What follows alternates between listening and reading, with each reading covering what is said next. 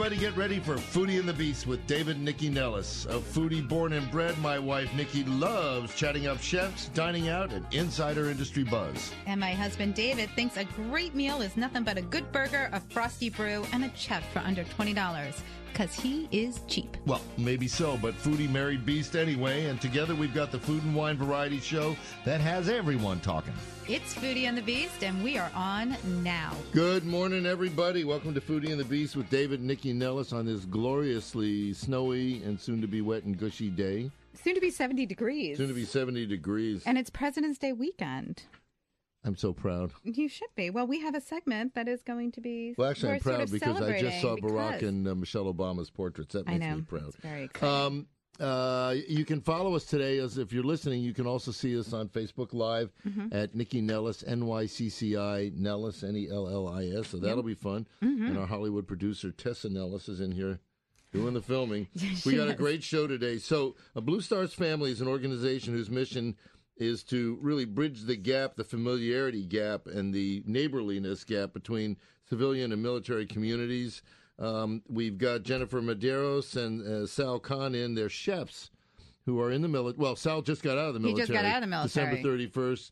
Jennifer's been in 18 years, and they are chefs, and they work with local chefs. Like they are going to be working with and have been with local chefs like David Guas and who else? Robert Wiedemeyer and a bunch of others to help really create sort of a community here for military and civilian families. The DuPont Underground, way back when Marion Barry was trying to turn that into the Atlanta Underground, the old tunnels underneath DuPont Circle with the old trolley tunnels were turned into some kind of a retail mall, and that didn't work. But now it's an art space. Now it's working like crazy because Immersive, is it called just Immersive? Is that the name? TBD. TBD Immersive, sorry. Has a new theatrical production called Cabaret Rising, One Nation Underground, and it's an interactive activity. It allows the audience We're going to get interactive in studio. Right. That's what's going to happen. So the artistic director and director of the play, Strother Gaines, is in, along with playwright Jenny Splitter. No. Yes. Jenny is in. Sorry, Dana's not here. You know what? Right? This is marriage in microcosm. I'm sorry, we didn't knock it out. All right. So forget the Olympics, because we have a U.S. national champion. Woohoo! In the thing. Bacardi Legacy is a global cocktail competition that's really an homage to signature Bacardi rums.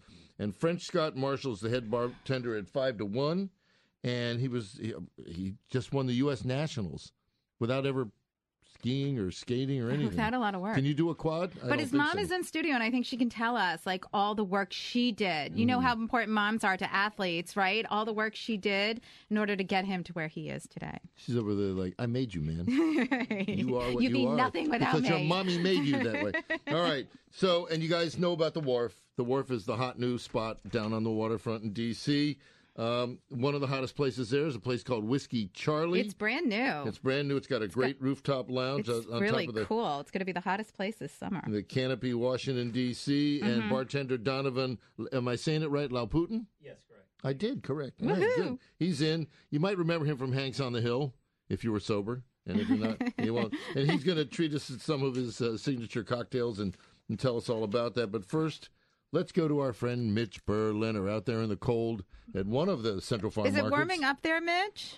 Okay, so maybe you guys got into the studio early. Uh-huh. It's like T-shirt weather, and I'm not kidding. Shut up. Everything is, I'm not kidding. It must be like close to 60 now. It's beautiful. We've got Yeah, but there's no global warming. Let's not. Okay, let Mitch talk, please. Listen. You know, it's helping the farmers, so we'll have to just get over the global warming. I got permission from Al Gore to say that. Okay. So, Mitch, tell us what is at market today. Well, we're loaded. All the vendors are out today at Mosaic and Bethesda. The weather's finally cooperated after about 6 weeks. We've obviously got plenty of apples. We got cider. The cucumbers are looking fabulous now. We've got tons of food to go. We're just loaded. Wait, I'm sorry. Are these hothouse cucumbers? They must gotta be. They right? must be, right? Yes, they are. Yes, right. we are. We have them from two places in Mosaic, Twin Springs, growing them. I'll tell you how fresh the cucumbers are. The flowers. Or are they still attached? Yeah, the flowers are still attached. Most people, if you've only gone to a supermarket, you've never seen that. But Well, if you come so to Central Farm Markets, you'll see it. Mitch, let me just ask you, because I think people, erroneously believe that if they go to a farmer's market in the winter, that like all they're looking at is sort of roots and squashes and stuff like that. But it's so different now. So just give everybody an idea of the other things that are there and sort of the fresh produce that's available.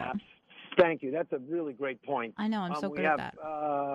I teeter up Several for that. very large farmers, Toigo, Twin Springs, and Mox and others. Some are there now, some aren't, but we have a nice selection that have really big greenhouses, and they do both hydroponic and they do it in dirt.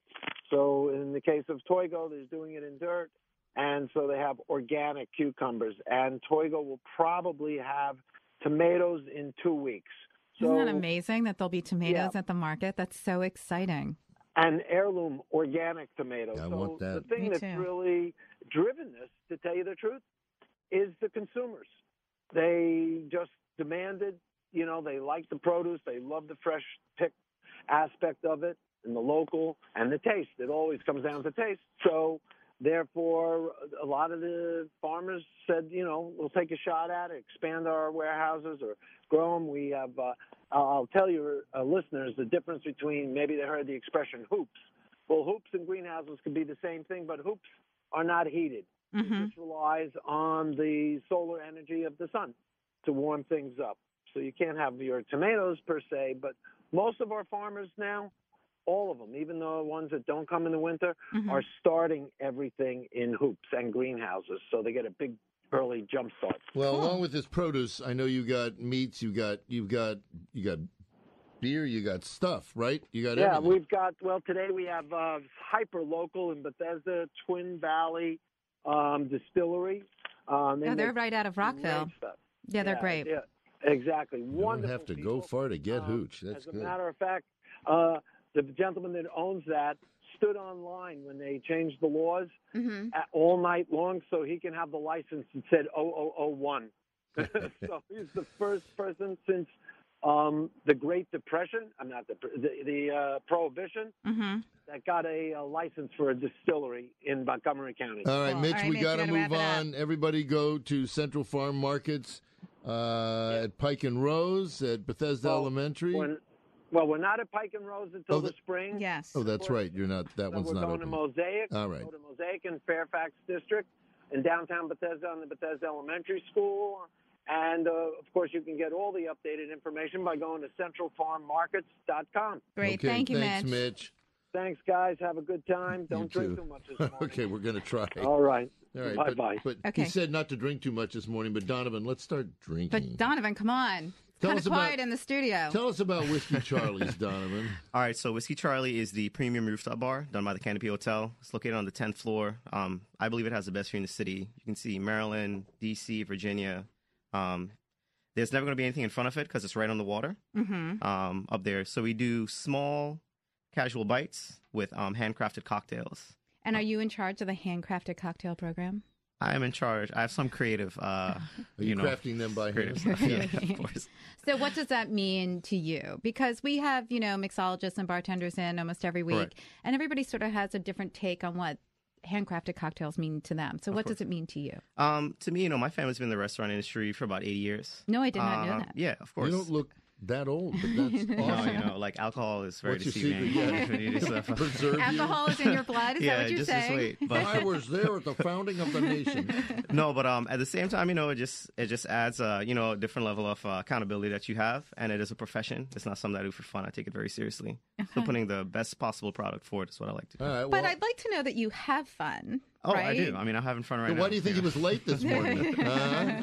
Too much fun the night before. Yeah, It's okay. exactly. Okay, what are you mixing up first this morning? Okay, so the first thing that I'm kind of going to mix up is we're going to go really light. I'm just going to do the Whiskey Charlie Moscow Mule. So we have our own strawberry-infused shrub that we do.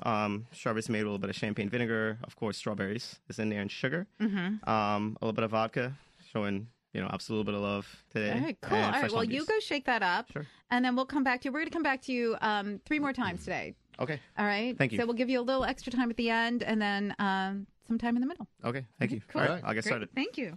So there's an organization called Blue Star Families, and we had a son in the military, and while he was deployed, his family was living out in the world, not on base, and we didn't know about Blue Star Families. We did not. And that probably would have helped him. Jennifer, I want to say it right, Medeiros? Yes, all right. correct. And Sal Connor here. They're chefs. Jennifer is still in the military. She's in the Air Force for 18 years. Yes. Yes. 18 years. And that's amazing. something. And Sal just got out in December, end of December. 31st. And how long were you in the Air Force? 21 years. 21 years. It's amazing. That's how long you've been married. It's a long time. Anyway. So I'm going to thank you for your service, but I'm not going to thank him for his. God, How about that? my service. I don't care what you went through, Sal. The bullets are still flying. Anyways, but these guys work with Blue Star Families, and it's really to help service people who live out in the civilian communities to connect with their neighbors and to connect with each other too. You do a lot of work with wounded warriors, so I'm going to kind of turn it over to you guys to do the 411 on Blue Star Families and what you guys do with it.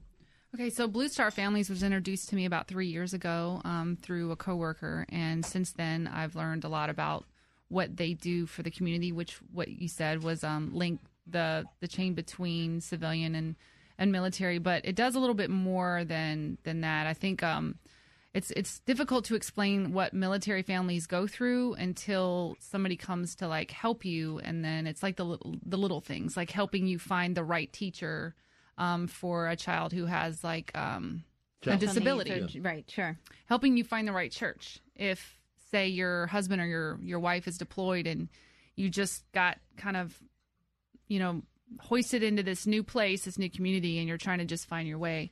Blue Star Families is a great tool for that, and it really just helps people in life in general. So, with the struggles of military life. So, how did you get involved? What is your role in being involved? So, I had a coworker who was already linked up with Blue Star Families in the event that they have every year, where they do like a big awards ceremony for some of the people that work for Blue Star Families, and he asked me, he said, "Hey, Jen, would you like to come and cook for this event? And we'll link you up with a DC chef."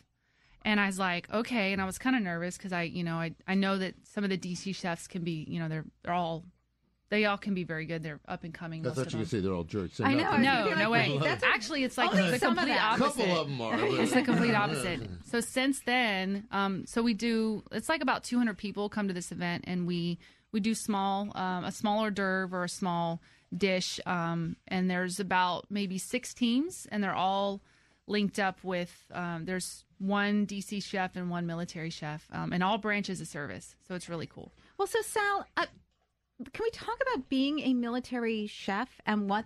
I don't know if people really understand what your role is and how in the movies you just see them, Yeah, right. So hundreds of people both, in line. If you're not watching on Facebook Live, you're both here today in chef coats. Speaking of which, I'm going to try some of your food. Okay. Right it is a very serious role. The chef coat is made after a military coat. It's based off of the brigades. So how did you get into the military chef program, I guess? Well, as a military chef, I first got into it. I was working in acquisitions, and I saw someone in the chef coat and saw the food display, and I was like, wow, this looks amazing. And I've always been interested in food because I grew up in Trinidad, and my entire family does catering, chefs. And I inquired about it, and I found out that the military chefs work for general officers, and they cook for big events that have foreign dignitaries and foreign attaches, senators, governors. And the work that we do impacts global decisions at these dinner events. So just looking at the food display really got me interested in it. And my brother, at the same time, was going to the French Culinary Institute. So it kind of gave me that drive to go there's a after little competition there between you and your brother. Kind of. Okay. Yes. All right. We're going to take a quick break. All right. We're back on Foodie and the Beast with David and Nikki Nellis. We're talking to Jennifer Medeiros and Sal Khan, who are chefs, military chefs, although Sal he just after 21 years, retired. And they work with Blue Star Families, which is a great organization that really helps kind of, I guess, integrate and merge military families into their local communities. So you were talking before about, how, Sal, you were talking about how you got into cooking. Jennifer, what about you? I mean, how did all I this just don't happen? think most people think that they can have a career in cooking in the Right. military. You join the Air Force, you're going to fly a plane. Well, I didn't think I could have a career in the kitchen in the military either. But when I joined, I went straight into a dining facility, which is quite different from this type of cooking, and it's more mass cooking. So you're dealing with the masses. You're making giant vats of mashed potatoes and things like that. There's not a lot of detail. Sure. And so after about 4 years of that, I just decided this isn't for me, and I cross-trained into the dental clinic.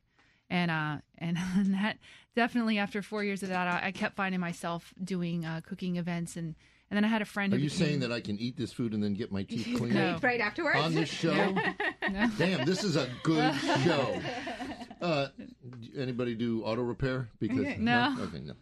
No, I don't think. But then I had a friend who became an enlisted aide, and she kept saying, "Jen, you should try this." And I guess that's not for me. And then about after 2 years of her bugging me, I finally said, "Okay, I'll do it." And ever since, I haven't looked back. I've been doing it about 8 years. Well, let's talk about both of the dishes that you brought in studio today. Which 'cause are beautiful and they're delicious. beautiful and delicious because they both represent different things to you. Sal? Well, the first dish is a dish I grew up eating in Trinidad. It's called pilau, which is a one-pot dish. And I made it with chicken, but you can have beef, chicken, different types of meat. And it's started off by taking cane sugar, brown sugar, in a little bit of oil and melting it down till it starts frothing up to make a browning. And then you add the rice and the vegetables and cook it all down. Tess, you want to come over here and get a shot of these again? Yeah, she says it's okay. Okay. We got it. All right. I got pictures of it. So It's thank beautiful, you. and it's it's delicious. beautiful. Thank you. And then, And wait a minute, the little shaved almonds and the couscous and all that? yeah, but Yummy. This is that's his No, dish. I'm just talking about I know. I this just want you to dish. make sure you're talking about the right dish. That's all. Okay, and let's talk about what you brought. so. This is a tagine, which is straight out of Morocco. That not a lot of people eat it or know about it because it's not really something you see a lot in the restaurants in America. But it's something that I had my first deployment. I was out in Qatar, and I went into a restaurant and I asked for a tagine, and I fell in love with it. And I was like, oh my God, this is amazing, because it was like sweet and savory. Did and it I come was like, out in the big? I didn't even big know. canteen? Yes, It's so but it pretty. was a little smaller. I have one in the back. I saw actually. you brought one in. But then I later on went into culinary school, and I learned about Moroccan cuisine, and then it dawned on me. I was like, I've had this before, so I sort of became obsessed with it for about a good year and a half, and just delved into like all the different types of dishes that Morocco has to offer. And so this is one of my favorites. Well, it's beautiful. Both your dishes are beautiful. Thank you. For people who, if you're not in the military, can you get involved with Blue Star Families? Is there a way for civilians to really get in? And, our son was in the military, and his family, he went off to Afghanistan, and she was there with a little baby. I mean, I don't know if she worked with Blue Star Families or not, but is there a way for civilians to help with the families and Well, help encourage participate? the introduction, too. Yeah, And there's a Blue Star Families website is it's bluestarfamilies.com. And bluestarfamilies.com, and you can go on there and find out how you can contribute. And it's really just about kind of what you're good at or what allows your schedule. We're not asking for much, but Blue Star Families is, if the stronger they become with the military link, the better our communities will be just in general. Well, I think I do think there's a complete and total separation between military and civilians, and I don't think a lot of civilians, I hope everybody appreciates the sacrifice that those who join the military do make, but I don't think there's a lot of understanding, because the military is so massive and they do so many things that I don't think there's a lot of understanding, and I think it would help if everybody had a better understanding of what each around component here, does. it depends on where you live. In Northern Virginia, the state of Virginia has the largest concentration of retired military in the country, and that makes sense considering where we are. You come over into Maryland, and Not so much. You can't find ex-military anywhere, so it really is a good thing. Now, I'm going to mention the March 13 event, even though the public's not invited, but you're doing a big thing with local chefs.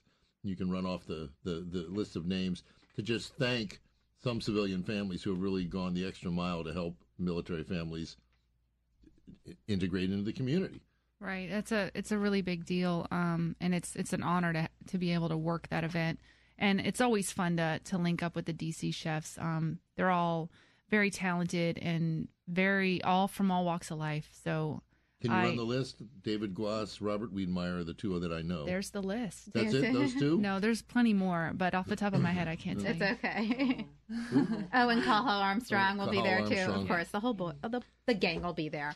All right. Well, we want to thank you both so much for coming in this morning and taking the time to prepare these beautiful dishes. We really appreciate you coming in and sharing your stories with us. Thank you. Thank you. And don't take them away. They're delicious. Right. Donovan, let's go back to you. Where are you, man? Donovan, this Right is here. a little bolt of Hey. sweetness in the morning. My This is God, like- this will wake you up. A little bit of ginger in there. Nice. Okay. Whoa. It's beautiful. Thank you very much. So tell us a little bit about the rooftop in general, because it's open now. So the rooftop now isn't officially open. Okay. The weather hasn't really made its mind up, but we have. So I mean, it's what gonna about have- on Tuesday? It's going to be 70 degrees on Tuesday. Well, you could definitely enjoy it out there. Our fire pits will be active. We have a couple different just things that we want to do before we actually have people there, because there's an outside bar out there as well too. So there's Okay. two bars. There's the inside bar, which is very intimate, and then there's the outside bar, which is probably a little bit more fun. So the inside bar, I haven't been yet. So just explain it to everybody. Is it all like glass walled in? Like explain so you can have great views inside as well. So it is. It's almost a 360-degree view on the inside because it's all glass, and then we have sliding doors that open up all the way out, so you can actually have free flow in between the patio and the inside bar. Oh, neat. That's in there. And how big is it? Is it big? I think we can hold about 60 people on the inside bar, but the rooftop can hold over 100. Wow. Wow. Yeah, Jeez. up there. So you can really see everything. Yeah, definitely. I mean, it's pretty big, but during the summertime, I'm sure we'll have to tell people, hey, come back in an hour or so, because they're going to be too Let them full. come first before you kick them out, okay? From where That's you true. are, you can't. I don't think you can. Can you see around the bend to where National Harbor? Of course, yeah. and You can all see the that is? Ferris wheel. You can Wow. see all of that. I mean, you guys have to come there and check it out. It's nice. It sounds really great. Thank Okay, you. so what are you mixing up next? So right now, since you guys had something a little bit on what I would call the lighter side, we're going to do a last word, sticking with strawberries, since we seem to like that so much. So it'll be strawberries infused chartreuse, and just our take on a very classic cocktail. That's being done. Strawberries chartreuse infused with strawberries. Yes, correct. Is that a normal pairing? Yes and no. I've seen it done by a lot of chefs of different gastriques and things of that nature, but the herbaceousness of the chartreuse and the sweetness of the strawberries really It's a come good through. match. It is. There's and a phrase: the herbaceousness of the chartreuse. You are a true artisan. and it's a pretty color, which helps. The French is back there, like, I know that phrase. Yeah. That's nothing. I know. More I than know me, more phrases. than me. Okay, All right. cool. So now we're going to talk about the theater, right? The DuPont Underground, if you're a native Washingtonian, I am. It was famous for being a place not to go a million years ago, back in the 70s, when they were trying to sort of mimic the Atlanta Underground.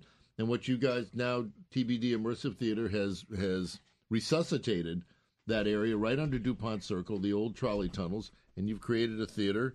Created a space, A right? space and the theatrical production. Strother Gaines is the director and artistic director, and Jenny Splitter wrote the play. So why don't you guys take it from the top? Strother, tell us about this. First of all, how did all this happen, and how did you end up down there? Yeah, it's a bit of a long-winded story, so I'll tighten it up as much as I can. Well, you met me. we got plenty Yeah, of oh, time. great, Plenty cool. of time. Long-winded Then I'm is going to fine keep on going. this show, Let's man. do Right. it. So Have you met my husband? Seriously. I'll just be sitting here eating. I know you've got the food right in front of me. I'm like, that's fair. Thanks so much. So I was directing shows for the DC Fringe Festival when an acquaintance of mine, a professional colleague, saw a show of mine. She actually coordinates TEDx Mid-Atlantic, and they had been looking to do an immersive after party for their event in 2016. So she approached me after the show and said, hey, we've been wanting to do something for TED at the after party. Would you be interested in directing it? And I said I would. We had like 45 days to get it up and running, so I had to go out and I found all of the people that I'd worked with in the past, Jenny being one, Dana being another, and Jessica Bylander being the third. Where'd you guys work together? Here? So Jenny, it's full circle today for us. Jenny and I worked on a show for Capital Fringe called The Dish, which was a improv piece that was I remember around it. food. I remember Right, it too, right. right. Oh, yay, good. You're a famous Strother. Come on. So great. So we had worked on that together, and it was people that I'd worked with in the past. Dana and I had worked at the Spy Museum before, doing interactive spy stuff, which is a lifetime That had to ago. be fun. It was, yeah. That was not me. Yeah, Oh, okay. that's our improv director. Yeah, right. So I was a Segway tour guide for Segs in the City, and I worked at the Spy Museum for a long period of my. Segs in the City. Yeah, no, that's Great a name. cute pink shirt, and it was a really good gig. But all of these people that I met before, I knew that I couldn't put this together quickly enough without all sorts of help. So I called all of them up, and we put it together for TED, and people said, "This is a wonderful thing. Are you guys a company?" And we had to say, no, we're not. Mm-hmm. And then we started talking about what that would look like, and here we Well, are. all right. So, Jenny, what's your background? Because you wrote the play.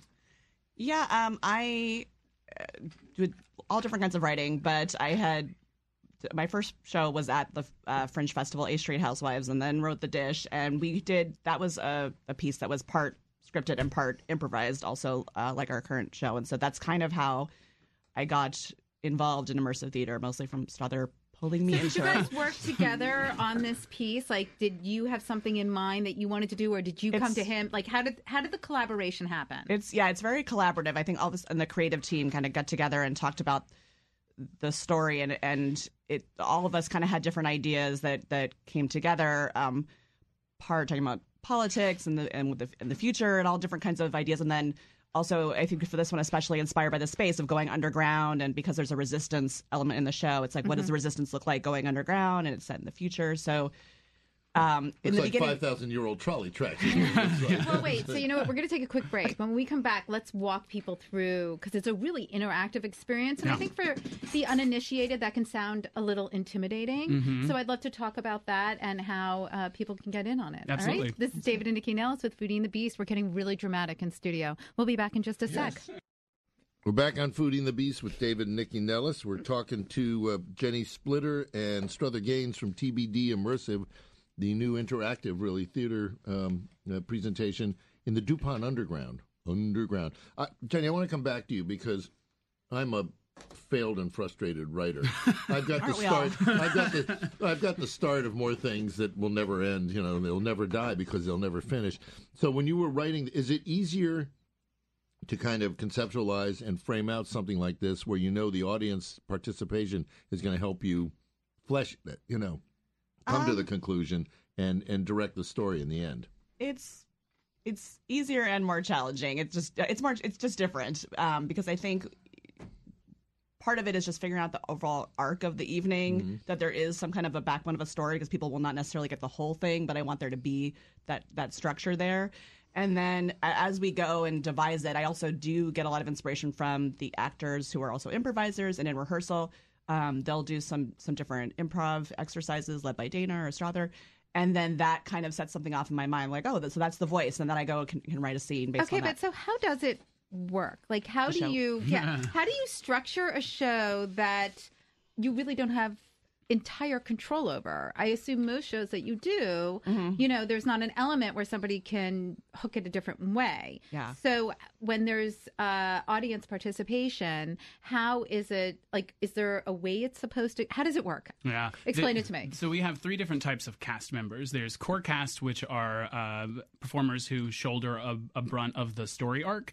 So they're the people who are most important. So you have to, if you want to follow a storyline, those are kind of the people that we write for to start with. Okay. And then we have fabric cast members who fill in a lot of the blanks, and they're our improv heavy performers. So they're the ones who, we've built this huge world together between the devisers and ourselves. So it's like Dungeons and Dragons. I mean, so we get compared a lot to LARPing and Dungeons and Dragons and world building types of LARPing things. is. What is LARPing? Live action role playing. Oh, okay. Yeah. Oh, we now do, I know. Wait, we do that at home. Right, exactly. I didn't know there was a term for it. There Now I is know. Yeah. And That's right. Have you ever played contestant on the show for her? It's so much fun.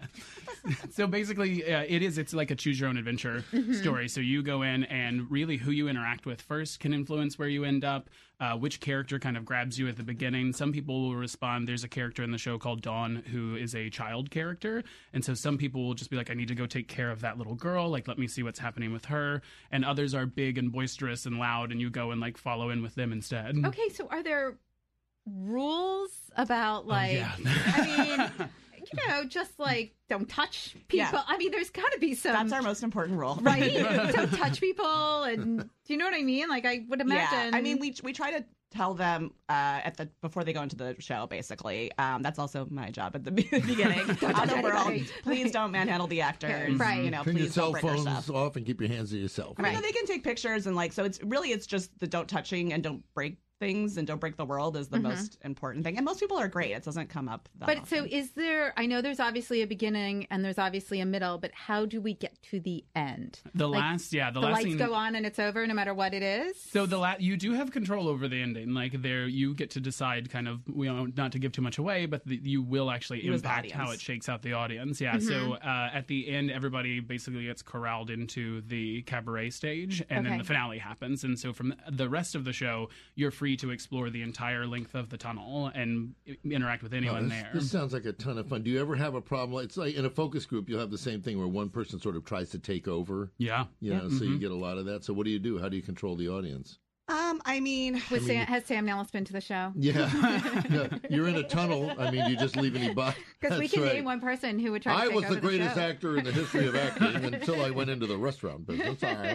We try really hard to engage people and get them to want to,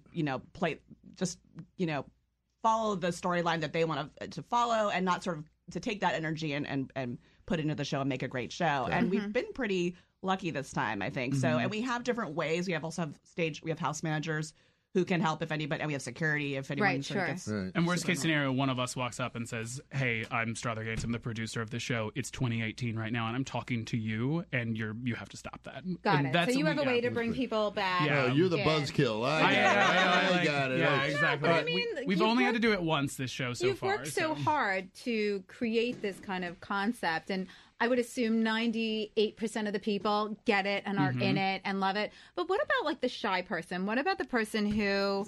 That's Jenny, yeah. Do you know what I mean? Who's like, I don't want to interact with the actors. Yeah. I'm a voyeur. I just want to watch. Then you're an audience member. Yeah, you don't... And our cast is really great at reading signals, and they're not going to force their show, anything on you, basically. So it's for people who... people identify themselves right away. If they're ready to go, they're ready to go. And the actors will come up and... They put on the pink wig and they're know who those people are. And people are hanging back. We respect that, and that is really. I'm afraid to come because. Well, for me, at the end of the day, the cabaret main stage is amazing, fantastic cabaret performers. We have sword swallowers and drag queens and dancers and comedians. I'm and a sword swallowing drag queen. Does that right? Yes, I've been given that title before. But if you wanted to, you could go sit in the cabaret and watch what is in effect a fantastic variety show and not necessarily pull yourself out into that immersive world. So you control how deep you want to go into the immersive side. All right. Nitty gritty. How often are the productions, the shows? How do we get tickets? All that stuff. Tickets at tbdimmersive.com. And we have a matines on Sunday, one today. As soon as we finish here, we're going to run right to that. Okay. Industry Night is tomorrow. For anybody that wants to join us, the code for Industry Night to get the cheapest tickets that are available is Industry. You can get those at our website. That'll give you $35 tickets. Not to be confused with our show on Mondays at the Line Hotel called Industry Night, but... Nice going, Strother. Great names, perfect names, good cross-branding. It's wonderful. And is Alyssa Turner one of the great up-and-coming PR mavens of our generation? She is just amazing. Okay. Man, she's just done such great work. I don't know her. I'm just trying to she's just stunning work. Stunning work. All right, guys. Well, thanks. Thank you so much. It sounds like a really fabulous experience. All right. See you in the underground. Donovan. Back up for a couple seconds before we get to French. This is delicious, yes, Donovan. Thank you. This is like cracking a glass. This thing is unbelievable. Potent. Well, I'm glad you liked it. Yeah. Potent but delicious. Can you talk more specifically about the menu up there? Because one of the things that some cocktail bars fall down on is, there's really nothing to eat. So you can get, there's something, it's a kind of a nod to, we don't want people to just get cranked and go home. So What do you have up there? Because I heard the food was really good. So, I always hear the term, it's a fine casual dining experience, and every restaurant tries to say that, but we really are. We do small plates, which is made to share. We would like it to be interactive. But also the big thing is when you're dealing with more interactive? Do you expect us to do the same thing that share? we're doing at the other show? Right. To be. Wait a second. I see a little networking deal I do coming too. together here. Maybe we do an interactive cocktail Do you kind of show believe, thing. Donovan, that a rose by any other name would smell as sweet? I'm just asking. Only if it's my rose, All but right, I it's got it. fine. So tell me about what specifically are the small plates? So the small plates, we have seared Spanish tuna, we have crab cake sliders, we have a pretzel. It's just right now the menu is meant to be kind of on the smaller side. There's salads in there for vegetarian options. There's a pimento cheese dip, which is also delicious as well. And our menu is seasonal, so we're going to put on a couple new items in there as the short rib sliders. It's going to go in there now. All right. So what are you making next? Wait, Donovan. You. So this is the final act for you guys. This will be a little bit of good American bourbon from Buffalo Trace, Grand Marnier, and some bitters with a Demerara sugar. So it'll be on the bigger side to end, kind of like a dessert for your cocktails, because everything you've had has been a bit light so far. Excellent. Okay. All Great. right. Well, now I'm going to do the Olympics theme. We have a U.S. national champion in the house. Oh, baby. Yeah, baby is French right. Guard Marshall is the head bartender at 5-1. He was recently named by Zagat as one of the hottest new. It was named by Zagat as one of the hottest new bars in D.C. And he is in the Global Bacardi Legacy Cocktail Competition. And I said he's U.S. national champion because he's already kicked and taken names across the U.S. How are you, man? I'm feeling You great. look like a champion. I know. You dress like a champion. This You is radio, are. and you look studly. So, French, give us your background. How'd you get here? Your mother's here. I want to say, did All she right, start we you know on how- cocktails? right. Wait, did she start you on cocktails when you were like 5? Is that what? Right. Well, like in an odd way, yeah, because Oh boy, All right, Mom. you're going away. it's like it kind of runs in the family. Like I grew up watching my grandfather put a lot of time and effort into what he was going to enjoy before and maybe after dinner. So yeah, I've been aware of people, grown-ups enjoying alcohol, and definitely the enjoying part was an emphasis for me. It wasn't, So what brought you? So when did you get behind the bar? I was 21. Well, that's a good thing because if you've Okay. been 20, Yeah, you would I have started- jail. Okay, so I started but in the industry at 18 Okay. at the Park at 14th, and I worked there for 7 years. Tessa's bat mitzvah was there. Oh, It was. On That was all a real 3 cluster floors. too. Yeah. But anyway, What year was that? it was 2015. I was there. Were you you were there. Was that yeah. you serving minors? All right. No, but when did your now that you're competing and you're doing other things in the cocktail industry, when did that spark hit you? When did it go from just making drinks to making cocktails? So I left the park because I had really gotten into personal training, and the timing of my schedule there didn't really allow me to wake up at 6 a.m. and kick people's butts. So I left to work at Denson Liquor Bar, and I started working there while I was training. And the more I started working there, the more I fell in love with cocktails, and the less I was training until I wasn't training. I was just making cocktails. And so after 2 years working there, started exploring the guilds and other educational opportunities as a bartender. And yeah. Well, so we've got about 2 minutes before we go to commercial. How did that lead to Bacardi Legacy? Right. So when I left Denton, it was my birthday over like a year and a half ago. And I went to my first bartender meeting in New York, and the person teaching the first class I went to was Trevor Fry. He was talking about this new concept called 5-1, and I left thinking I want to work here, and this is definitely what I want to do with my life. He's listening right now, by the way. He's already commented a bunch of times on Oh, Facebook. baby. He's in Phoenix right now, representing us as one of the top 30 bars internationally. Trevor which is French super was saying exciting. how much he admires and adores you, by the way. Okay. So, you Yeah, know. but put some truth to the idea that thoughts have intentions. He called me when I didn't have his number a couple months later and was like, "I want you to work at my bar," and I was like, "Hell, yes, I would love to." Right. And You can yeah. say hell on the show. That's it, though. Don't go any further. So why don't we do this? Let's break here. Let's go to commercial. When we come back, I want to hear about the competition and what's involved there. Okay? Right. Yes, sir. All right. This is David and Nikki Nellis with Foodie and the Beast. We got a champion in studio. We'll be back in just a sec. So French, Bacardi Legacy. It's this global competition. How Did you sign get in? up for that? Yeah. How'd you get in on it? So one of my first things working at 5-1, I was there when we interviewed our first new hire, and that was Will. and he was from New Orleans. Turns out Will was a national finalist in Bacardi Legacy last year, and I overheard his conversation with him with someone else that he must be competed ticked with. off now, huh? And yeah, I mean, he's been great. But they were talking about Legacy. I asked him what it was, and I said, I think I'll try that out. So what do you need to do in order to be a part of this? Like, what's required? So it starts out with like an online submission, and you come up with a story that reflects your personal history and is inspired by the history of Bacardi. And you create a cocktail based on your history, and it's something that could be recreated. You submit that online. And is that what we're drinking? And that's what you're drinking. So what is it, and how does it relate to your history? Kogi Beach. So my parents both spent a great deal of time in St. Thomas, and we left St. Thomas just before Hurricane Hugo. So I was actually born in Washington, D.C. Smart move, Mom. That's where things would have started out otherwise. And my mom actually bathed every day with me while she was pregnant on Kogi Beach. And so my cocktail was inspired by the traditions of rum and my island roots. And so you have a variation on a daiquiri that's using toasted coconut, allspice, and lime, flavors that have been enjoyed in the Caribbean for hundreds of years. And you're remixing the daiquiri with Bacardi Ocho, which is an aged rum as opposed to a white rum. So it's a richer, darker rum? Richer, darker rum, aged in oak barrels.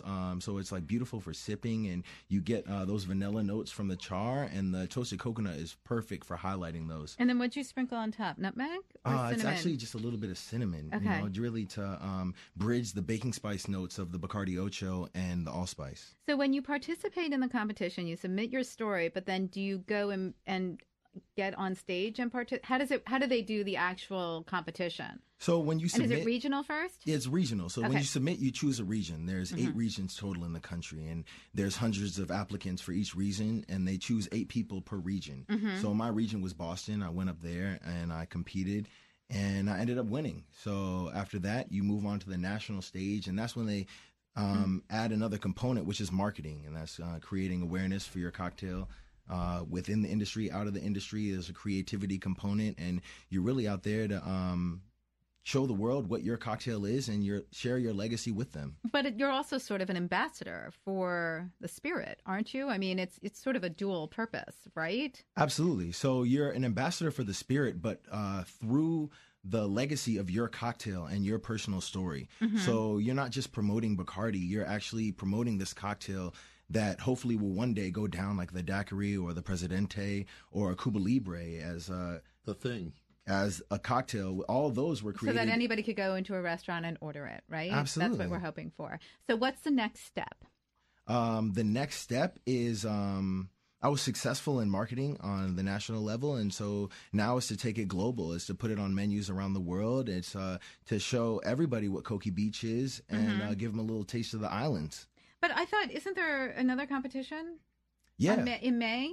In May is the final on stage. Okay, and so what is that? And that is similar to nationals, but there's 30 competitors from around the world that will all be competing on stage. And before you get to that point, there's a marketing presentation as well, where you kind of show how successful you were in branding yourself and your cocktail. You have to present a whole thing, or is it just you making a cocktail? How does it work? No, there's a PowerPoint presentation that you give for Bacardi and kind of show them how successful you were in marketing yourself and the cocktail. And once you get through that gauntlet, then you're on stage and get to share your story. It's really cool. That is cool. Very exciting. All right. Now, I can't remember. You're traveling today. Are you traveling today because of something with your drink? Absolutely, yeah. I'm heading to Chicago for the Causing a Stir Gala, and I'll be featuring the Kogi Beach cocktail there. Well, let's all cheers to the Kogi Beach. Yeah, That's welcome. Really exciting. Donovan, welcome to Kogi Beach, y'all. Let's schedule this. Everybody, order a Kogi Beach. You do. Donovan's like, and I'm good. It's on my menu. It's all done. Yeah, and it's currently available at Service Bar, Hank's Cocktail Bar, 801 Restaurant and Bar, 5 to 1, and A Rose. Okay. So all over the city, you can find a Kogi Beach. All right, great. Well, thank you so much. We wish you the best of luck. We can't wait to hear what the next step is. Absolutely. Thanks for joining us. And to this find week. it at Whiskey Charlie. There, yeah. Oh, baby. As soon as French comes into my bar, absolutely, I visit him way You're too on much. All right. So, Donovan, we got about 90 seconds here. Okay. This drink, first of all, the glass is stunning. Do you guys make your own ice? Do you? So currently right now, we do not make our own ice. We're going to move towards doing that, doing the whole handcrafted ice. We're kind of focusing more on speed and efficiency and making the best possible product without looking at, the additional details towards that. I mean, given the kind of concept you are, Correct. even though you have your eye on the craft and serving really quality drinks, you're also going to be, come summertime. Yeah, you're going to be jammed. So Right, like absolutely. you have to be efficient Correct. as well as excellent. You got to combine the two. Also, in some way. I feel like people are patient, but only up to so nobody much wants to wait to a 15 point. minutes for a drink. Yeah, exactly. Nobody. So, it'll be fine. Right, exactly. Right. All right, so tell everybody, please, where they can find you. So I actually have it right here. Okay, Email. good. We're on 975 7th Street Southwest, but the easier way to do it is we're on the 10th floor of the Canopy Hotel. So where is that on the wharf? Is that, which end is it on, or is it in the middle? So it's right at the entrance to phase 1. As soon as okay, you come so we're in, at Hank's Oyster Bar, that side? right on that side. Okay. But we're you're up. we're 10 floors above them. So You're yeah. 10. Rotating Right. the circular door around Right. the corner from Hank's. Okay, Right. we can't hear that unless you say that into the mic. Go into the Melville. rotating door around the corner from Hank's. Okay, Okay. go up. It's right upstairs. Correct. All Great. right. All right, Donovan. And there's a thank button you. that says Whiskey Charlie, so you can't miss it. It literally says it. Just like hit the button. Okay, we Yeah. can't wait to go and see you there. Thank you and so much. Awesome. Thank you. Up top, it just says lobby because by that point, it's the only word you'll be able to read. All right. So I have a little announcement to make. Everybody knows, I hope, Fresh Farm Markets. They are the preeminent, along with Central Farm Markets, fresh farm markets in the city. And Fresh Farm is doing a big fundraiser. I hope all of you are old enough to remember the band Styx from the late 70s and early 80s. They had songs like Lady and Come Sail Away and Babe. Best of times. The one that everybody remembers is Mr. Roboto Domo Arigato. I know, but we're not supposed to Mr. talk about that Robot- one. Why not? I don't know. There's I don't know. I don't know. something with that one. Anyways, Styx is doing a benefit concert for Fresh Farm Markets at Strathmore Hall on Rockville Pike in Bethesda on February 28th. Tickets are just $25. All the proceeds from the night will benefit Fresh Farm, and a very famous local personality is emceeing the show. That's me. That's right. Because So I'm gonna will be not out be there. doing that with him I'll be, at all. I'll be singing with Styx. I'm only going to wear a Speedo. It should be really interesting and exciting. But most importantly, it is a fundraiser for Fresh Farm Markets, and we are a huge supporter of them. They do over 15 markets in the D.C. metro area. Right now, there's just 2 markets up and running, Silver Spring and DuPont. But once spring hits, they'll be launching all their markets, and they really provide fresh and fabulous food to everybody in the D.C. community. And this kind of fundraiser is something that really helps them affect change in yeah, they have a in lot the of food programs system. in the DC school system for families that are challenged economically and all Yep. of that. They're a great organization, and a lot of tickets are sold. This place seats, I think, It's at Strathmore. at Strathmore Hall. Strathmore seats about 1,650 people, and I think 1,250, 1,300 tickets are sold. So come on, we'll all go out there. We'll all cheer on David. We'll all yell for him like he's actually singing, and then Styx will go and play. That sounds very nice. I think it's pretty nice. Also, because we've got one more second, Styx, when they were done being Styx, or maybe in the middle of it, they went out and they replicated Beatles songs from Sgt. Pepper. They did I Am the Walrus that I heard them do live. Every note, same instruments, every vocal, everything, absolutely dead on to the Beatles. And they're going to try and talk them into doing some of that, too, because it's just mind-blowing. All right, so you can check that out at freshfarm.org to buy tickets for that. We want to thank all of our guests for joining us today. It was really a delicious show. You can watch it all on Facebook Live, and of course, you can download it and listen to it on podcast as well. Next week is going to be equally delicious. Haider Karoum is coming in talking about... That guy? Yes, he's coming in to talk about his Chloe. new Chloe and the new Bar Morris. We'll be shaking up drinks from them as well. Again, we want to thank all of our guests for joining us in studio today. We hope everybody has a delicious week.